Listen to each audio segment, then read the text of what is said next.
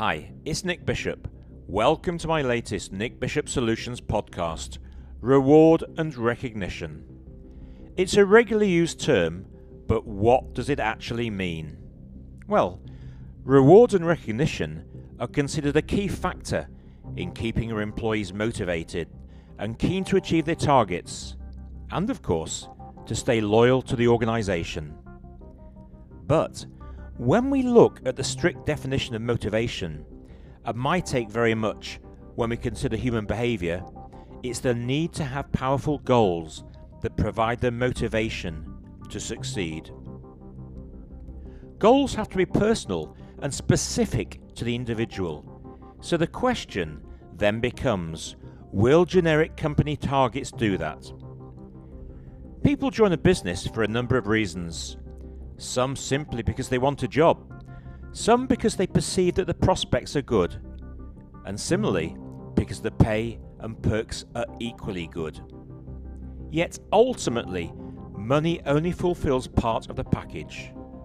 Often overlooked when we consider reward and recognition is the personal touch.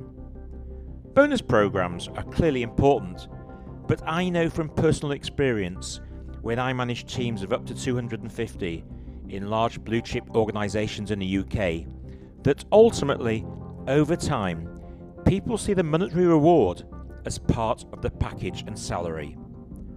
What then becomes the differentiator? If we reflect on the theory of Pavlov's dog, it suggests cause and effect, how our conditioning affects our behaviours. Where does this take us in terms of reward and recognition?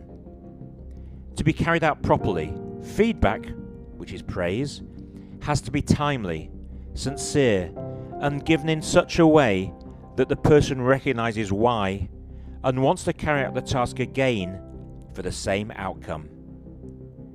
We too often overlook the simple things that make the difference. Reward can be seemingly small. Reward can be a small act of gratitude. Reward can, at its most basic, be just the recognition given to someone. But when done too often, it loses its effect. It should be part of the toolkit of any leader.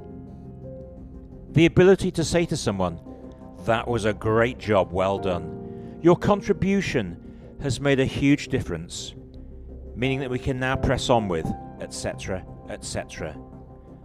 And any additional reward is quite literally just that, a bonus.